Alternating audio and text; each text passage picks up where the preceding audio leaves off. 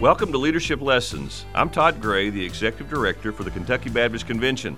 Leadership Lessons is a program where we talk to faithful leaders who are making an impact for the gospel. My guest today is Lance Howerton. Lance is the president of Crossings Ministries in Kentucky, a camp ministry. He's married to Susan, father of Lindsay and Jordan. Lance, I can't read my own writing. Do I have the names right? You got it. All right.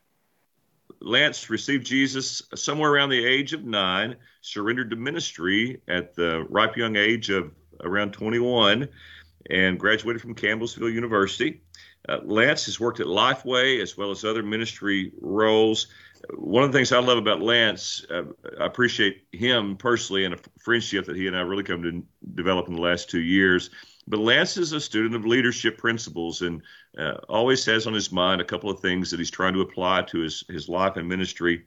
And Lance, I just think it's valuable when a person is a lifelong learner and trying to grow and develop as a leader. I appreciate that about you and appreciate your personal friendship. How are you doing? I'm doing good, man. I get that question a lot. I think it's because COVID has really impacted what we do, obviously, right? We've been shut down for a year, and I think people are like, how are you? And I'm like, I'm good. They're like, how are you really? And my answer, yeah, we're really doing good. Crossings have been incredibly blessed to get through COVID. We can see the other side of it, right? Our registration numbers are good. So most camps are really struggling, and man, we're praising God for the position we're in right now.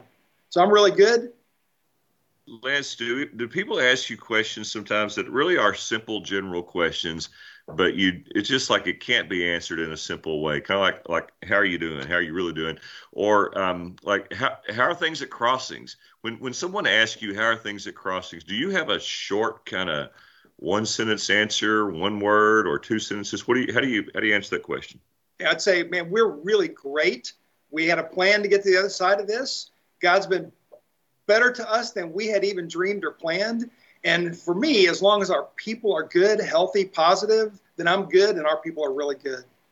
Well, that's such a good answer. You've obviously thought through that and have practiced it a time or two. I have so many battles in my mind when someone asks me that question. In about 2 minutes, they're just wishing they wouldn't have asked it. You know, it's like I didn't really need to know all that. If you would have just said things were fine, that would have been sufficient. Well, Lance, tell us about your journey into camp ministry. So Crossings, for folks who may not know, Crossings is a camp ministry. How would you define the ministry of Crossings? And then tell us how you got into that line of work. Yeah, so Crossings, we own 2 properties, right? One in Western Kentucky, land between the lakes. One more central Kentucky, Baghdad's the mailing address. But think of it kind of between Louisville and Frankfort, more on the Frankfort side a little bit. We primarily are summer, but we do offer retreats. So what's unique to us in Camp World is we do the programming. So most facilities just rent to outside groups, but we actually do the programming for them. So if a church comes to camp with us, we take care of everything. Our goal is to be incredibly focused on the gospel. There's nothing you should do while you're at camp with us that they don't hear the gospel. And we try to make it simple for a youth pastor so they can hang out with their students and make life really simple for them. We do try to do some things to invest in them also. So that's kind of the general sense of Crossings. How I got into camp ministry is kind of weird because I didn't grow up going to camp. I went to camp one time in my whole life, to RA camp. It was in Missouri. That's where I came to know the Lord at. I walked the aisle down there, and I remember because I'd walked the aisle when I was younger, my best friend in first grade walked the aisle, and I wanted to do what he did. So I walked the aisle. My dad had me, I'll never forget it, sit in the car with the guy who helped him come to Christ, right? The guy who led him to the Lord. So he had me meet with a guy. And to this day, I remember him saying to me, do you know who Jesus is? And I remember saying no. And yet that day I walked down the aisle. He had me walk down that aisle. And it really meant nothing to me. I just wanted to do what my buddy did. Yeah. But when the Lord convicted me, he actually did it at camp. And then I never went again. So I'd never been to camp before that. I'd never been to camp after that. Got through college, was in seminary. And I'm literally walking down the hall one day, and a girl named Paula Kinney stopped me in the hall. Now, I got to tell you, I was studying music, so both my undergrad and my master's is in music. So I'm walking down the hall. Paula Kinney stops me in the hall and says, Lance, I did something last summer I think you would really enjoy. and I think it would really resonate with you. And I said, okay, well, what's that? And she said, I work for this camp called Centrifuge. And I thought, well, why does she? I was not your typical music student, right? A lot of more ties back in those days. It was not me. I was never that guy. I was always kind of laid back and casual. My goal was to never work at a place that I couldn't wear jeans to, even back in the 80s. But because of some things going on in my life, I thought, man, this is a way. I'd been dating a girl for 7 years. Come to find out she'd been seeing somebody else on the side. We'd been engaged on and off for a few times. So I minister music, had her home church. He's the pianist. It's just like God said, here's your way out. I had no idea what was going to happen. But when I got offered the position, I went to work for camp that summer, just kind of as an escape. And man, God just got a hold of me. I fell in love with camp, not just for what it does for students, but actually what it does for those of us who worked it. So my journey to camp was kind of unique. 6 years in the local church. Got a call one day, hey, from Joe Palmer at Lifeway, asked me if I would be interested. I had worked as an intern for a year there, so that was kind of my relational connection to Lifeway, at that point, the Baptist Sunday School Board. But he asked me about coming to work full-time. Remember flying down, meeting with him. Won't go into all the details, but I remember flying back to Washington, D.C. We were right outside D.C. at First Baptist Church, Gaithersburg. And I'm sure the person sitting next to me thought there was something wrong with me because I just couldn't. I was just trying to figure out what the Lord wanted from me, right? I was going to take a big pay cut, move my family. I was just, man, what's the right thing for me? But I knew I loved camp, and I knew that's what I wanted to do. And I got a piece about it, and I wound up moving to Nashville in 1991, January 1991. Wow. Lance, that story about Paula Kinney and the girlfriend and how you got into camp, man, that's like straight out of the Bible. That's an incredible story. So were you when you were in that painful time of an in and out relationship or back and forth on and off relationship, and then trying to figure things out, were you like, man, I know God has got this and I know God's good, I'm just smooth sailing for me, I'm trusting the Lord? Or were you like, Lord, what on earth is going on here? Which one of those best describes you? I'm more though, what on earth is going on here, right? Because I remember, I hate to go into detail about this, but I remember we had graduated, we went back to Campbellsville to see a basketball game, and she was sitting with a friend of hers, and I was sitting with our college crowd, and one of them leaned over and said to me, you know who Karen's sitting with, right? And I said, yeah. The girl's name, Tammy, won't say her last name, but she said, no, she's actually sitting with her brother. She's been seeing him for the last, I'm like, oh. So made the ride back to Louisville, where we both lived, made the ride back to Louisville really interesting. Wow. That's really difficult. And yet God was doing so much. He brought you to eventually, how'd you meet Susan? Where did you two meet? So the first time we met, she actually dated my neighbor in seminary. He had the room right next to me, and she went to Samford. So her friend from Samford was coming up to Louisville, and she connected me. She introduced me, my friend, who was coming to Louisville, brought Susan with her, and we met that day there. But we actually worked camp together in 1985. She broke up with my seminary neighbor. She broke up with him that summer, right before camp started. She dated another guy all summer. But when camp was over, we stayed in touch, and I guess what I had to say, the rest is history, right? Yeah. Well, I married way up. Let me tell you, I married way up. Yeah, I don't doubt that at all. It sounds like a good history. So what does camp look like in 2021? Yeah, COVID obviously has changed a lot of things. And man, I'll tell you, I met with a group of camp leaders a couple of weeks ago, and it's just different for everybody, right? But again, we're unique because we do the programming. So kind of what I've been telling people, one of the DNA of Crossings that I really love is, man, we really listen to and talk to group leaders a lot. So I've met with 3 different groups of children's ministers and 3 different groups of student ministers on Teams, Zoom, Zoom, maybe is the way to put it. Anyway, it's Zoom kind of platform. And so I met with them several times just to kind of tell them, here's what camp's going to look like. And what I always say to them is, we're trying to follow the CDC guidelines, and we're trying to follow the guidelines of our governor, right? We feel like we need to follow what the law is asking of us to do. I do believe, they want it to be protected and safe. So I always think about protecting students in a couple ways, whether it's COVID or whether it's on a zip line, right?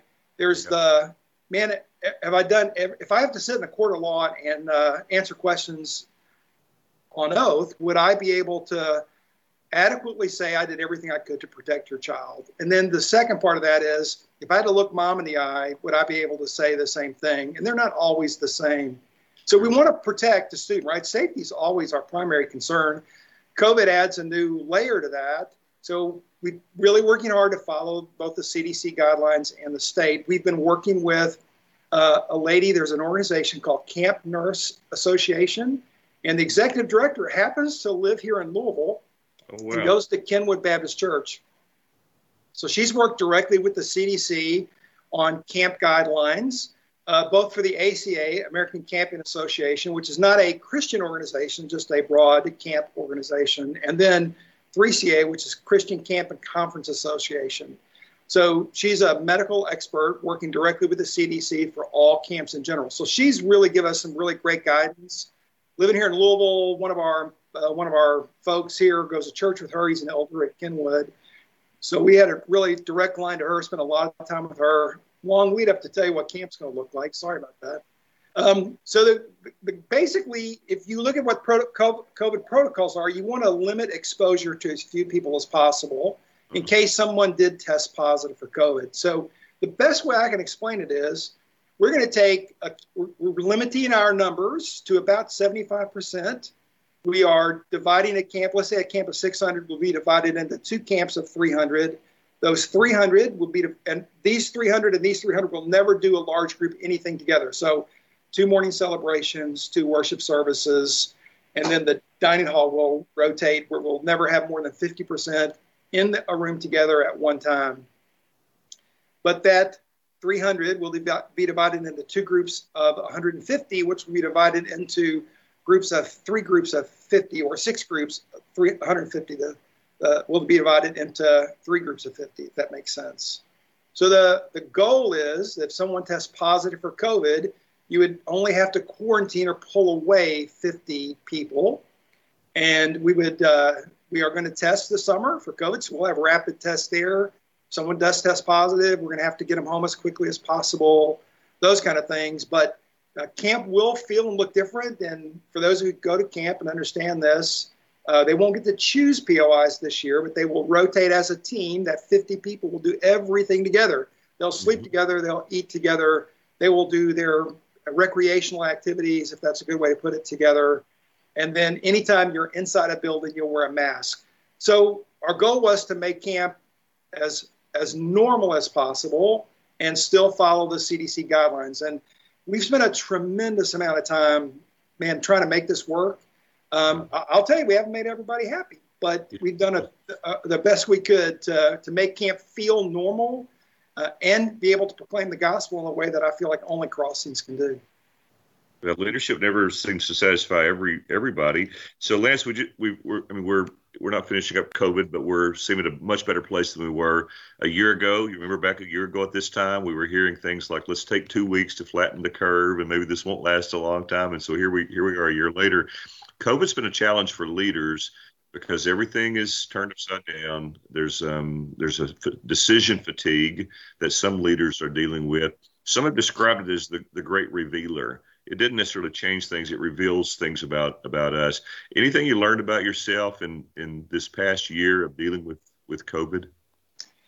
So for me personally as a leader, I think, I'm not sure it was new to me because I've always kind of been this guy, but in the middle of a crisis, I don't really get too stirred up about it. I stay pretty calm about things. I think the difficulty, what anybody as a leader really wants to ensure is that they can take care of their people well or as best they possibly can. I feel like we've done a really good job of that, honestly. So for me personally, I think it just revealed or reminded me that, man, in the face of something difficult, stay calm. Your calm gives everybody else calm. Your anxiousness gives everybody else anxious, right? So if I'm wound up, they're going to be wound up. If I'm calm, they're going to be calm. And if we can find a solution together, right, I think that also really helps. So a leader who can pull other people in for that decision gets their buy-in. They feel like they've been a part of it. I think that's really been a big learning. It's not something new, but I think it kind of reinforced it. COVID's reinforced those things. Yeah. So, Lance, you are a leader. You lead a large organization. Crossings has a $5 million plus budget. You have a good number. So, how many full-time team members are there, like pre-COVID, with Crossings, roughly? So all our staff together, summer interns, not summer interns, but year-round interns, about 22. Okay. And then a bunch of summer folks that come on to help out for that season. So you're leading a large group of people. At what point did you kind of discover that you're a leader? You're doing this camp ministry. You were doing stuff in the church. And then do you embrace that leadership mantle, or are you just are you more reluctant to take that on? Yeah, there's a kind of a debate theory of, are people born leaders, or is it learned? I really believe it's both. Like I think there are people out there, I can think of some specific that I know, man, they were just born leaders, right? Mm-hmm. Whatever they said, people kind of followed them. Some people say that if you want to know if you're a leader, turn around, see if anybody's following you. Right. There are people that people just naturally follow them. I definitely would tell you I'm not that. Yeah. I was, but what kind of got me on this path was I was at my brother's house. A lot of folks know my brother. He's the smarter, better looking of us. I always tell people. He says the same about you. Yeah, he lies too, though. See, that's the problem. I was at his house. It was one Thanksgiving. Our kids were small. My mom and dad, all of us were kind of at his house. And he was reading John Maxwell's 21 Irrefutable Laws of Leadership. And he started telling me about the book.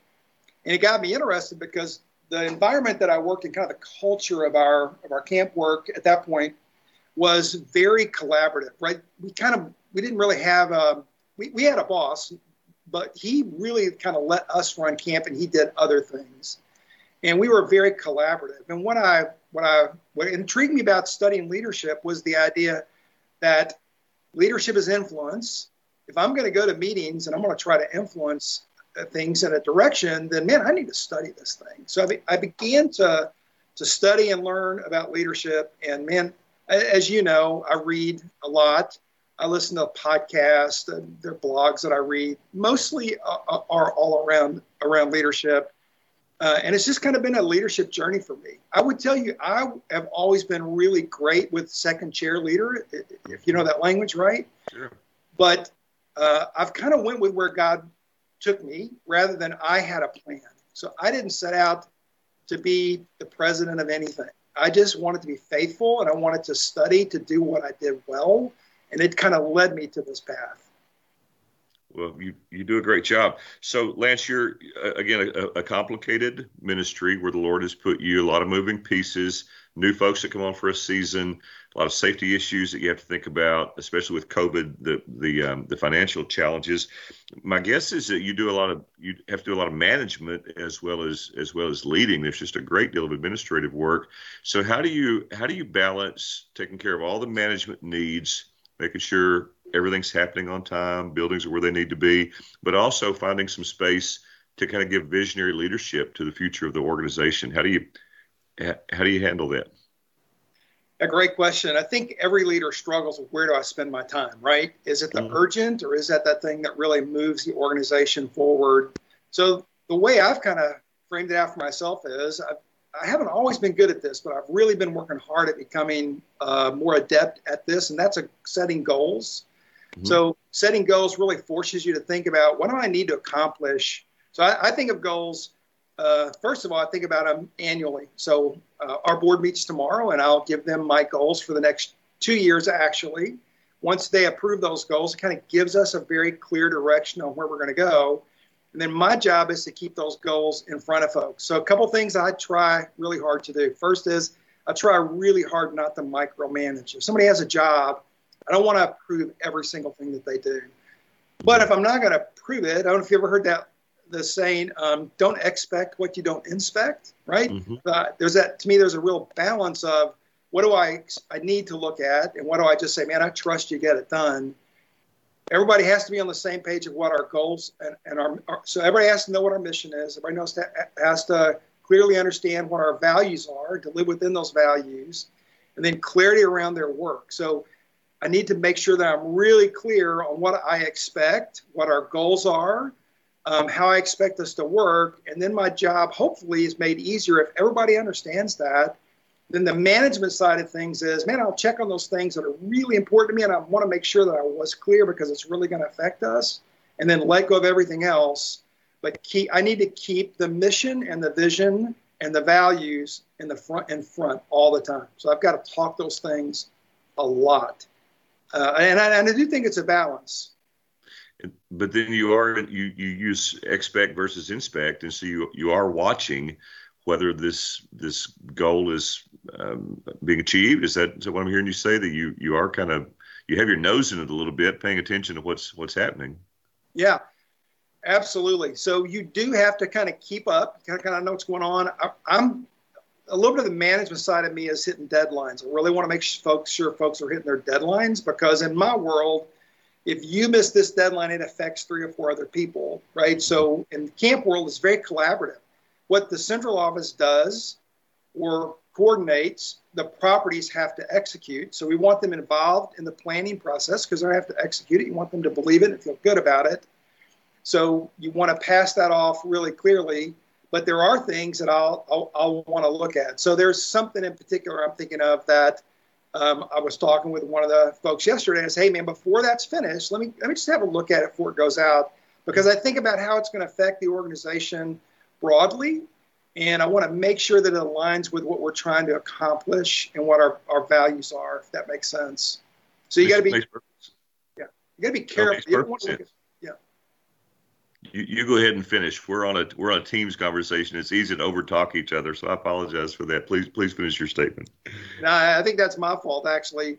Yeah, I don't know. Sure, I had anything else to say really, other than you just got to be careful not to overstep. And then when you are inspecting, you never want to talk about it as inspection, right? Sure. Hey, man, let me see this before you send it out. I just want to make sure that it's kind of what I'm thinking. But again, if I've been really clear on the front end, hopefully it'll feel more like, hey, man, I just want to see it before it goes out, rather than I don't trust you. You don't want people to feel like you don't trust them. Absolutely. And for me, Lance, part of it is just the excitement of watching something develop. And I just want to see what we're doing, We trained new trustees for the HC's institutions, and one of the statements that I read in a document that was helpful was, for a trustee or a board member, keep your nose in so you can keep your fingers out.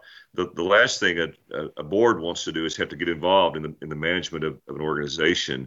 But if you keep paying attention to it, hopefully that day would never come. And I think there's a role there for a leader as well, that make sure you're aware of what's going on so that you don't have to micromanage. Well, let's go back to younger Lance Howerton in your first ministry position. Was that a music position? It was. And Lance, folks may not know that you've actually produced an album, and I think I've seen a picture of the album cover with you. Yeah. I wish I had it to hold up with you and Brother Rick. And was your dad part of that as well? Yeah, that's pretty awesome. I'm having fun, but it's pretty cool that you guys did that together. So your first role was a music position. What do you wish you could do over about that role? What do you wish you would have done different at that age, or what do you wish you would have known at that age about ministry? So, man, it was I was at Campbellsville. It was probably 1988, around 1980 is my guess. And I was part-time minister of music at First Baptist Church of Lebanon, Kentucky, right? Okay. So I drive over. And this was, I grew up as a minister's kid, right? So as surprising as this may sound, when all the conservative stuff was bubbling up back in that day, I was really pretty oblivious to it. Even when I got to Southern, which would be hard to be oblivious, honestly. If I hadn't been a music student, I probably would have been a lot more attuned to it. Could talk about that for a while. But what I found when I went to that church, what I realized was the pastor was a really great guy, but he was more conservative than the church, and became a lot of tension there. And I wasn't adequately prepared at my age to be in the middle of that. Oh, well. I didn't stay long. So interestingly enough, several years later, it's 1985, and I wound up at First Baptist Church in Knoxville, Tennessee. Same thing happened. And it's really difficult because people kind of want you to take a position or take a side. And man, I think what I learned through those two experiences was you have to stay true to your conviction in love, right? Yeah. I didn't agree with, a certain group of people, and I had to stay true to my conviction, but it didn't mean that I had to be nasty, ugly. I didn't have to dislike them. I tried to still be a person of grace.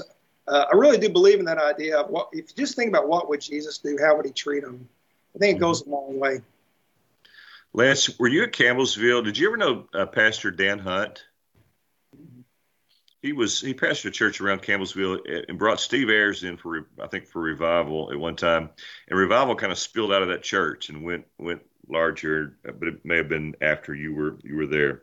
Well, you've been around some effective leaders and some really faithful, godly people in your ministry career so far. Can you name 2 or 3 principles or good ministry examples that you've seen from other leaders? Tell us the person who embodied it and kind of what you learned. Man, the first one's really easy for me. A guy named Joe Palmer. Joe's still a really close friend of mine. We're exactly 10 years different in age. When I went to what was the Baptist Sunday School Board as an intern, we worked in the same department, but I was actually doing camp and he was doing another thing there. So he wasn't that connected to what I was brought there to do, but he just really took me under his wing, treated me like family. Just fell in love with him and his family. When I wound up at Lifeway, he actually brought me there. So I worked with Joe for about close to 20 years. He was my boss. And the thing I learned from Joe more than anything was how to treat people especially in a large organization. Maybe it's even more important in a small one. I'm not sure. But I saw a guy, I would say to you this day, I've never heard him say a bad word about anybody ever. Wow. And in a large organization like that, you get kicked around, moved around. People are jockeying for money, for opportunity. I remember him saying to me one time, treat everybody well because you never know who your boss is going to be in a year or two, right? And there's a lot of truth in that. Baptist Sunday School Board, now Lifeway, there's a lot of truth in that large organization. We're always changing and shifting. But I saw him treat everybody with an incredible amount of respect and trust and love. And he was just one of those guys that everybody loved. And I saw him get things nobody else could get because he built a relationship with people and treated them with grace and kindness. And I really think whether it's ministry world, camp world, business world, if you live in that mentality, there's plenty out there, right? It's not for your personal gain. Man, when I think about it, Crossings, there are camps that won't let you come see what they do. And I want to have the exact opposite approach. I want that approach of what's your starting point? If our starting point, our mission and our goal is to spread the gospel, should we really care where that happens? Should I really care if it's with Crossings or an associational camp? Or I would rather be the kind of organization that says, how can I help you do what you do? Yeah. Not man, you're competing with me and you're going to hurt me. So he really instilled those things in me. There was a tense time one time with another camp, and he just looked at me and said, Lance, there are, I forgot how many thousand students in church on Sunday morning, and here's how many come to camp. I mean, you got to stop. And he said it way nicer than I'm saying it right now, but he basically tried to point out to me that don't think there's not enough. Man, we're all doing, our goal is the same. It shouldn't matter where they're going to attend camp at. There's plenty of students out there. So his ability to love and care for people, quick story, he and I were sitting in a meeting with a guy named Byron Hill. He was over the 2 conference centers. The conference centers were struggling at that point, and they had let another student life camp in and gave them their best housing. And I found out they gave them a cheaper price than us, and I was really frustrated. Oh, wow. And I remember him saying, well, things with him, he and I got a little bit tense, and Joe's sitting kind of next to me. And I remember I just said to him finally, I said, I want a little respect, man. Like, I thought about all that Centrifuge had done for the conference centers, and we had done a lot. And I thought, like, man, why would you give somebody else this and charge them less than us? I would tell you, a couple of weeks ago, I was with Joe Palmer and another friend of mine, and he mentioned that. And I said, today I would tell you I was wrong. Yeah. And where I'm headed with that is Joe Palmer stopped that meeting. We left. And in between, with him and another very close friend of mine, not only did I go back and apologize for that, but I would tell you that he and I, the guy that I got frustrated with, I would tell you today, I look back and go, he was right, I was wrong. We healed that relationship, and I was probably one of his biggest supporters when he left Lifeway. Isn't that amazing? Yeah, that's incredible. So, Lance, those are transformative experiences. When you get to see someone embody a Christian principle, you just can't get away from it, can you? No, man, I'll tell you, I would tell anybody, kind of my verse is love the Lord your God with all your heart, soul, mind, and body, and love your neighbor as yourself. And I don't think there's a lot in this world that's simple or, really clearly black and white. But man, if you can just live that, I love him with more than anything in me, and I want to treat others just like I want to be treated. That Joe Palmer was exemplified that for me, the way he treated people who worked for him, the people that he was around. And the real point I'm trying to make is that gave him opportunity that others couldn't get because he treated people with love and respect. That was a really big one for me. He wasn't doing it for that pragmatic reason, but that's an impact when you do the right thing. That it just, the Lord honors it, makes a difference. Well, so Joe has obviously, you've seen Joe live out Christian principles. Name someone else that you've really seen live out a leadership example in a way that stuck with you. Yeah, so Eric Geiger came as vice president when I was there. Eric, I've had a lot of stories about Eric, but one of the things that I think was really good about him, he gave really clear expectations and goals. Look, with Eric, you could be in some hot water and he could be pretty pointed about it.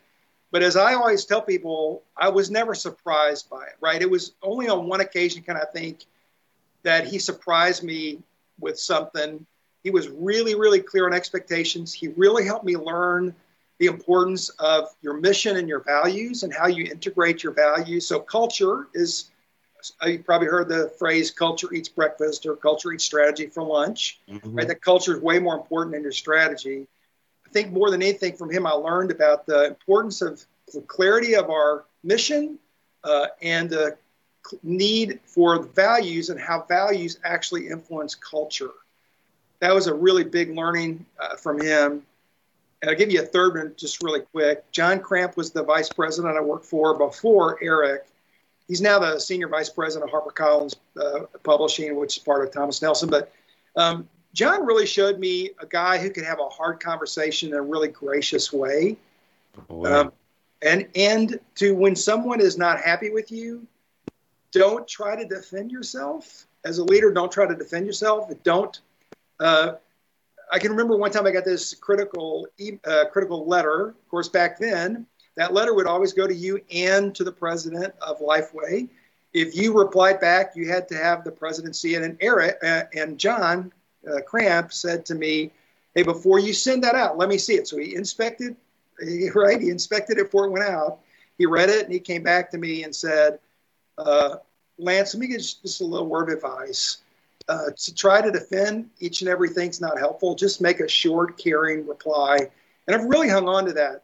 Trying to help people see what you see and help them feel what you feel. Like, man, I didn't mean that. Like, you're taking that all wrong isn't really helpful. So John was good with having hard conversations in a way that wasn't nasty. And I've worked for some people that weren't like that. And to be able to help me see that, man, the way to reply to critics, there's a particular way that you can do that that's more helpful than hurtful, and ways you can do it that's more hurtful than helpful. Lance, that's so helpful. So let's unpack a couple of those a little bit. So let's say a team member, let's leave Crossings and go to some other ministry place. A team member comes to you and they're trying to defend an action that you've corrected. You said, "Look, this can't go on," and what you get back is a defense. What does that do for you at that point as a leader? How do you feel the need to respond to that defense? The first thing I think about is, man, that's not helpful, right? To defend yourself isn't going to help anything. I would probably say, man, you really just need to own this. Yeah. Defense isn't helpful. Look, maybe we see this differently, but at the end of the day, what I think everybody needs to realize is the point leader is ultimately responsible for everything that everybody does. You're not critical because you disagree with them or you think they're terrible people. but you are ultimately responsible. If somebody does something at Crossings that is hurtful for Crossings, I am accountable and responsible for that. I can't blame it on anybody else. So again, that ability to be really clear up front so everybody knows what's expected is so important. And then the values of how we work, right, those work values, those things expected of you, become so critical to avoid those kind of having to have those kind of conversations. I think that I heard some counsel somewhere in probably I think it was peacemaking literature, where it says you may only be responsible for 2% of the problem, but you're 100% responsible for your 2%. And so, as you said, just own it. There may be a chance later to say, let's unpack that and talk it through. But at the moment, the best thing to say is I take responsibility and move on, and that allows everyone to move on. You made a comment from Eric Geiger about the connection between I think values and mission. Was that the connection you were making? Values and culture, right? Values and culture. Explain that a little bit. Yeah. So if you looked at Crossings values, if we live our values of Christ-like character and being a servant, I'm not going to quote them, I'm just going to kind of give a few of them right now. One that's really important to me is to honor up, down, all around, always and only, value, edify, and speak well of others, right? Wait a minute. Up, down, all around. Yeah. So honor up, down, all around, always and only, value, edify, and speak well of others. I think values need to be short. That one's not as short as I would like, but I actually drove that one. We developed these as an organization, right? I didn't write these and pass them out. We developed this organization. But if you take that one specifically, if I honor God and I honor those that who work for me, if you would, and I honor those that I work with, so up, down, and those around me, those equal. If I honor those and I value, so I have this belief that people really need to feel valued. And a really good story at Life, we were always moving offices. And I have people come into me and they'd tell me how many square inches they were losing in their office. And, well, I had this kind of desk and now I've got this kind of desk. And that stuff never meant a whole lot to me. So I really struggled with it. It happened long enough. I could tell you a few more stories, but for time's sake, I won't. What I came to believe was people weren't really saying, complaining about the size of office. They were really asking you, man, am I still a valuable employee? Because size of office, type of desk, location, the proximity of you to your leader meant something to people that I'm not sure it should, but it did. What they're really saying is, do you value me? So as leaders, our job is to help people feel valued. Even in the way that you have to correct somebody, it shouldn't devalue them. It shouldn't make them feel less of an employee or a person or a follower of Christ, right? So that idea of value. So honor up, down, all around. Always and only. So always value, edify, and speak well of others, right? So our words should always be complimentary. One of the things I tend to point out is we love to use sarcastic humor. Sarcasm is at somebody else's expense. And they're most likely going to laugh or smile because who wants to say, hey, man, that's hurtful, right? People don't want to do that. So one of the things that I think we all struggle with, I can too if I'm not careful, is stay away from that sarcastic humor. Mm-hmm. So if think about the values, to that being just one of them, if we live those values, it develops the culture that we work and live in. All of a sudden, the culture is one of uplifting each other, finding the positive in each other, never speaking ill of each other. Being a servant, man, I'm gonna volunteer to take the back seat today. I'm not gonna call dibs on the front seat or whatever. Somebody, you know what I'm saying? That idea of how can I help you is more important than what can you do for me. I hope that makes sense. Oh, it makes perfect sense. It's really helpful. Thank you for sharing it. You mentioned John. I think you said his last name was Cramp, but he was really good at difficult conversations. Can you give an example of a difficult conversation that you've had to have with someone without any detail that would give away the conversation, where maybe you practiced something that you saw him doing? Because that's hard for lots. Pastors are in difficult conversations. They have to talk to church members who've been disruptive or who are doing something on social media that's not helpful for the larger, characterization of the church. I think all of us struggle with having to go and have a tough talk with someone. Well, I tell you, I don't like it. Right? You do it because you have to, not because you want to. Right. A few little tips on it. Don't start with a lot of chit chat. How's your day? Like, just get to it. Just be clear, be concise, be quick, be kind. Be clear, be concise, be quick, be kind. Right? Yeah. So you don't have to say it in a nasty way. You can say it in a soft spoken, hey man, we just need to talk about this. There's something I saw, something we need to fix. If somebody's living outside of our values, it's easy to pull them aside and say, hey man, I need you as a leader to set the example on our values. And I don't really see you doing that right now, right? Those kind of conversations can be had to the point, clear, concise, and caring. Yeah. So Lance, let's say I'm there in the building and you guys have one of those Bunn coffee makers, which is, I think there's one over my shoulder. I'm in a different location today. And that I come along, I mean, this is happening every day. And I get the last amount of coffee down to that last little bit, but I just leave like a quarter inch in there and I leave the burner on. And I do it all the time, and I just keep doing it. And you have to come talk to me about that. It's on you to do it because nobody else wants to talk to me about that. Everybody's mad. I've ruined the culture. How would you start that conversation with me? I think I'd say, hey, Todd, when you finish that coffee, if you leave it, here's what's going to happen. And it really, it's difficult for everybody. It makes it hard for everybody. Man, I just need you to pour it out, turn off the burner, set it down. I actually had something. Well, let me just leave it at that. Well, I sure don't want to get you in trouble. Man, leadership is fun, and it's if a person wants to grow, then just accept a leadership position because God will always use leadership to sanctify the leader. We're growing people. So I ask you about good examples. Could you share a negative example, not mentioning a name or a person, but a place where you saw poor leadership being carried out, and you've tried to avoid that yourself?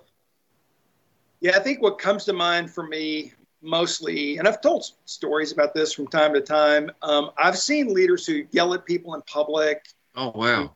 Who call out folks in public, who are quick to fire, but not clear about expectations. And I always feel like if somebody's going to get fired, it really shouldn't come as a big surprise to them, right? Mm-hmm. But I think for me, the things that stuck with me, I'll tell you a couple stories. I've literally seen somebody stand up and stick their finger in somebody's face and yell at them, or I can't believe you even have a job here, that kind of thing. Yeah, that's a Christian organization. I mean, this is, that's right. These believers, yeah. Yeah, and I would tell you, there are things I learned from those people too, right? It wasn't that they did everything bad, but a couple quick stories. We had a standing 7:30 Monday morning meeting, 7:30 Central Time. that means like, right? It means a little bit of something because early. But anyway, 7:30 every Monday morning meeting. One of the people that worked with me, our boss, was at the whiteboard. She came in a little bit late. And she had just sat down right next to me, and he turned around and kind of pointed at her and said, in a more harsh way than I'm going to say it here, you just wasted everybody's time. You need to stand up and apologize to everybody right now. And he said it again, harsher than I said it, very pointed, very angry. She did that. I followed her to her office when we left the meeting. I said, I'm so sorry. And she looked at me and started crying. And she said, Lance, I have a challenged child who I can't just drop off at school. My husband and I are separated. It's really difficult for me to get her at all. And she just started crying. And she actually wound up resigning a few months later. That's one of those, like, I just felt so sorry for her. Yeah. Another time I was in a meeting, and this leader had not been there very long, but we were in that same meeting, and he asked somebody he didn't give an agenda, so that day we didn't know what we were going to cover, and he asked somebody for something, and that person looked out and kind of stammered and said, and he quickly said, hey man, you're going to come to this meeting, you better be prepared. And again, he's more harsh and angry than I'm saying it now. What we all knew in the room was the guy's wife had breast cancer and had a double mastectomy the day before, and he was having a pacemaker put in the next day. And so once he realized what that our leader was asking for, he quickly provided the information. But it was very angry, harsh, like you're going to have a job here. So on several occasions I would hear, I can find somebody else who wants this job if you can't do better than that. Yeah. As a leader, that's not motivating. It's not uplifting. It does not value people. It is not honoring up, down, or all around, as I would think of it in our terms today. I can tell you some other examples but I go back to that deal as a leader. It's not what they can do for me, right? It's what can I do for them? How do I develop people around me to be better leaders, to do their work better? And I don't think that motivates people to want to be better. I think it scares them. So it's caused you to have a real shift in thinking and a philosophical approach to leadership, that it's not just about this group I'm working with, about them getting the things done. It's about developing them as people, empowering them, and really being a blessing to them, for lack of better terms. You're trying to do that. Yep. Hey, Lance, you're a reader. So what are you reading right now? What's a book that you kind of have close by? So I've talked to you a little bit about. I know I've talked to you a little bit about this book. I've read it, man. You recommended it, and I read it. We need to warn our readers that he doesn't have this. He doesn't have a typical Baptist view of wine consumption. I think is a fair way of. He references wine a few times in his book, but an incredible book. Yeah, absolutely incredible. So tell us a little bit about the ruthless elimination of hurry. What's the author's name? What is it? John Mark Comer. I believe he's a pastor up in Oregon, if I remember right. I think so. Yeah, somewhere up northwest. Yeah, John Mark Comer. It's been a little while since I read it, but man, it really impacted me. Part of it, I think, for me was his writing style, but part of it too was I think it felt like he was speaking right to me. And if I could just kind of sum up the book, like, man, I've been one of those guys. I don't sleep a lot. I wake up, and as quick as I can get out of the house, the better off I am. Like I want to be the first one in. I want to set a good example. I want to turn on the lights, and I want to be the last one to leave. I'm not saying any of that's terrible, sure. But that idea of, man, what is the hurry for? Like, what does that do to me and my spirit? So my daughter gave me this book for my birthday, and I just set it to the side because there's some other things that I was reading at the time and some other stuff that I was doing. So I kind of put it away, and she kept bringing it up. So finally I read it. And so some things that resonated with me was that idea of, so that it may be a problem if you roll through a stop sign. Well, my wife was always saying to me, hey, you're rolling through that stop sign, right? She's always saying, or you're behind somebody and you're frustrated because they're not driving fast enough. And I'm like, oh. And I looked down and realized, well, they're driving the speed limit, and I'm frustrated and angry because they're not breaking the law, right?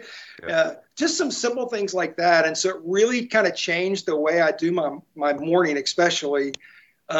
I wake up about the same time. I stay away from the news. I spend more time with the Lord. I don't leave the house till I've read a good bit, actually. I've usually spent about an hour and a half before I leave the house in quiet time reading. And I'm trying to train my dog. So long story about it. So I take a little bit of time to train my dog. So in my old life, if you would, I would have been up and out as quickly as I could. And I've really kind of changed the habit. And it has helped me tremendously feel more centered, more focused. Man, I do a quiet time, right? Try to get out the door quick. And it just really has refocused me. He talks about some stuff in here. You kind of go, he talks about only having, I think, 3 summer outfits, 3 pairs of pants and 3 shirts, and he rotates them or something.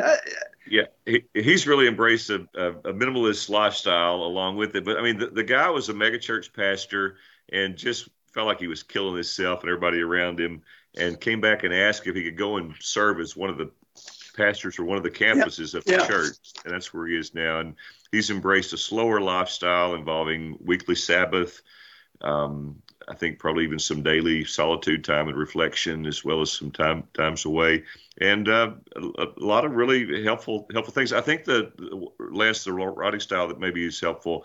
He's not preaching. It's not a preachy book. He's just telling his own story, and in hearing his story, you kind of like make self-application. Yeah. Right now, I'm reading Canoeing the Mountain. How do you like it? So. Not being in church world, if you would, it's interesting, but I will tell you, I'm really, really enjoying the book. I think the concepts would apply to anybody who is leading an organization through change. Crossings isn't in that place, but I've still found it really fascinating. because there are things I can learn and apply to my work and life, even though I don't feel like we're in a time of transition or change. But I think it's a great book, and any pastor that's leading change, man, it's a really, really good read. Apparently you've read it. My brother actually put me onto it. Rusty Ellison first, and then my brother mentioned it. So okay. As soon as I finished the one before it, I grabbed it. I'm about 3/4 of the way through right now, but it's also made me want to read about Lewis and Clark. I don't know. Oh, wow. Yeah, no, I've not read it, but I've heard about it. So you mentioned that you listen to podcasts and leadership podcasts. What are a couple of podcasts that you found helpful? Well, my phone's locked up. I listened to, I think his name's Carey Nieuwhof? Yes, thank you. I'd never pronounce it correctly. Mm-hmm. I listened to his. I actually think Andy Stanley's leadership podcasts are good, although I've been listening to those for a really long time. I think his earlier ones were better than his latter ones. So he's been doing it for years now. There's a pastor out of Oklahoma at a mega church, I think are excellent podcasts, leadership podcasts. Craig Groeschel. Yeah. Yep. Really, really great podcast. Well, you just learn stuff, even if you don't agree philosophically with everything that they're saying and doing. You can, Lance, I think we ought to be able to learn in every circumstance, good ones and bad ones. So you're always living out leadership principles, and I always enjoy having lunch with you or just sitting down and have a conversation, because I'll hear you say something that really sticks with me at that moment. And you might not be able to come up with anything right off the bat, but what's a principle or two that you're trying to apply to your life these days, or even back a year ago, that you have actually implemented into your ministry? I don't think I had a term for it till recently, or I hadn't thought of it in this terms, but that idea of servant leadership and what does that actually look like? I know one of the things I'm really trying to apply to my own life and leadership is the idea of asking more questions, like listen more, talk less is kind of the way I phrase it to myself. I'll literally go into a meeting and say to myself, listen more, talk less, ask good questions. Yeah. I actually was listening to a podcast and they suggested lead a meeting and never do anything but ask questions. Mm-hmm. And it may seem a little counterproductive for a leader, but I don't actually think it is. I think as a leader, for you to give all the answers doesn't help their growth, right? And I think that a lot of times they actually have the answer. They just want you to affirm it. Mm-hmm. So I think one of the things for me is being able to ask a lot of really good questions, to remember that as the idea of servant leadership is, man, my goal is to help them. I'm trying to think of the way I heard it one time is don't think less of yourself, but think of yourself less. Mm-hmm. Right? I really love that idea of, man, I shouldn't think less about me or of me, but I don't need to, it isn't about me, right? How do I help? That was C.S. Lewis's definition of humility. Humility is not thinking less of yourself, but just thinking of yourself less often. Right, man. Now I know where it came from. That's really helpful. So then I think for me personally, the idea of, I think God wired me to some degree that way, right? I think that's kind of who he naturally made me. But to put a focus on it, because I'm not always the best listener. I'm like, I would say most men, right? You got a problem. I love solving problems. Come in with a problem. Let me answer it for you. And I'm trying to pull back from that and say, okay, what do I need to ask here? What's the right question to ask? I can guide him to the right answer, but what is the right question to ask to help him get there? Just remember, it's not about me, man. It's just not about me. It's about the mission that we've been called to do. So I think that's kind of one of the big ones for me right now. So Lance, you and I have talked a little bit about blind spots, and I discovered one recently that the whole idea of a blind spot is I started to say that I just wasn't aware of. Well, that's what a blind spot is. Everyone else sees it, but you don't see it. And the blind spot that stood out to me was that sometimes I do not have a poker face at all. I have no. If I'm frustrated, everybody in the room knows I'm frustrated. If I'm not happy with the way something has gone, everyone around knows that I'm not happy. And the crazy thing about that is, I just didn't realize it. And when I discovered it, I called Connie, my wife, and I told her, I said, Connie, I've just discovered this. And she's kind of like, where have you been?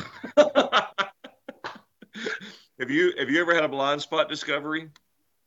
I think I need to, is what I tell you. I don't think I've had that discovery yet. I know some weaknesses for sure. If you'll pray about it, if you'll pray about it, the Lord will point out to you if there is anything. I'm not aware of any blind spots at all. Hey, so what are some of the blessings and challenges of camp ministry? Well, let's talk challenges first, right? Okay.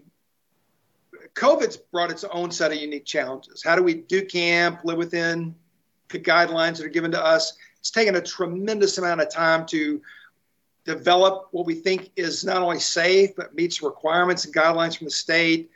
And COVID's been tough. First, to get us through the year, right? No income, no guest, if you would, on property for a year. But man, I got to tell you, the Lord has been incredibly gracious to us. A lot of camps struggling big time. We're not in that position. The KVC was really gracious to us, gave us over $300,000 this year from what used to go to the University of Cumberland's. Incredibly gracious. The PPP money has been super helpful for us. We've got a tremendous amount of help from that. We sold a piece of property we were going to sell anyway. It was already part of our plan. We didn't need to do it, so we kind of backburnered it. COVID hits. We're like, well, man, now's probably the time to sell because, money's going to be tight. It's going to be difficult. I talked to several realtors, auctioneers, landed on an auctioneer, but everybody told me you're going to get about X amount of dollars out of this. We sold it a few weeks ago. We will actually make all over $200,000 more than we had expected off of that property. And they lowballed you an offer, it sounded like, and you could have taken the lowballed offer, and the offer was consistent with what folks had told you that you'd probably get, but you guys held out. That's right. Man, I would just tell you, we're going to round this COVID corner in great condition financially, which is, as a leader, right? If we can't pay our people, we can't make, the loan payment, if you would, then you become, you're not going to be stressed, but you're going to worry about your people having to get through this thing. So I would say, first of all, man, I feel incredibly blessed that God's kind of put us in this position. A challenge, though, on the COVID side is, how do you develop camp where everybody's happy? Man, we've got people who are like, man, we're not coming. You guys aren't safe enough. We've got other people saying, you're going to make us do that? We're not going to come. Mm-hmm. And we really feel like we've developed camp in a way that it both meets the guidelines of the CDC, what our governors ask us to do, at the same time, really not compromising the experience that you'll have. We feel really good about it. But that realization, man, you're just not going to make everybody happy. Got to respect their decision. I embrace it. I welcome it. I'm great to say, man, if that's what you need to do, I totally understand. Hope you'll join us again next year. But our registration numbers, are actually really strong right now. We'll see what happens by the end of this week. We kind of have a deposit deadline that's non-refundable. We always have a drop coming up to that. We backed it up a month to help churches out. But I think people are feeling confident about getting the other side of COVID. They're ready to be out. So, but the difficulty has been negotiating COVID. I think outside of COVID, I don't think we're unique, honestly, than any other organization or leader. Just making sure everybody's on the same page, everybody's thinking the same way, that keeping the values out in front of folks, our mission, we committed to that mission, just staying on top of it. I don't think that's unique to camp or the Kentucky Baptist Convention or a church or a business. I think we all have to kind of focus on and struggle with those things. So I think that's a challenge.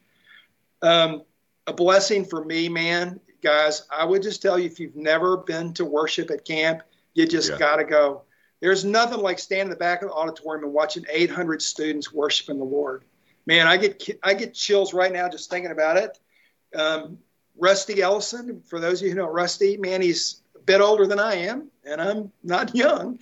And Rusty, man, he just the same. He gets back there, and there's just nothing like watching a bunch of students worship the Lord. It's just the blessing of camp ministry.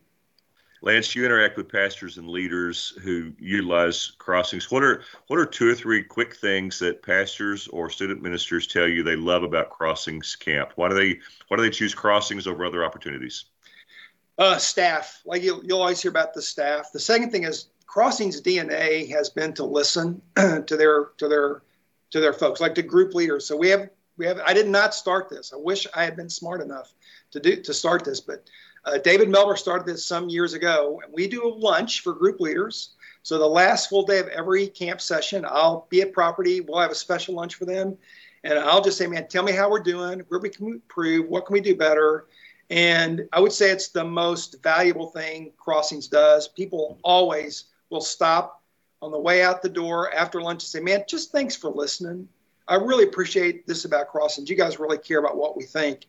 I actually think that would apply to any organization, any church. I think there are ways to do this that are hugely helpful. Do we learn? Do we change a lot? Man, not really. You hear the same thing a lot. But if you hear the same thing 2 or 3 times, you need to be smart enough to change it, right? If you hear it enough, and every once in a while you get this really, really great idea. But outside of all of that, the willingness to listen, be open, like you sometimes have to prod them. Hey, man, I really appreciate the compliments, but tell us how we can get better, right? Tell us how we can get better.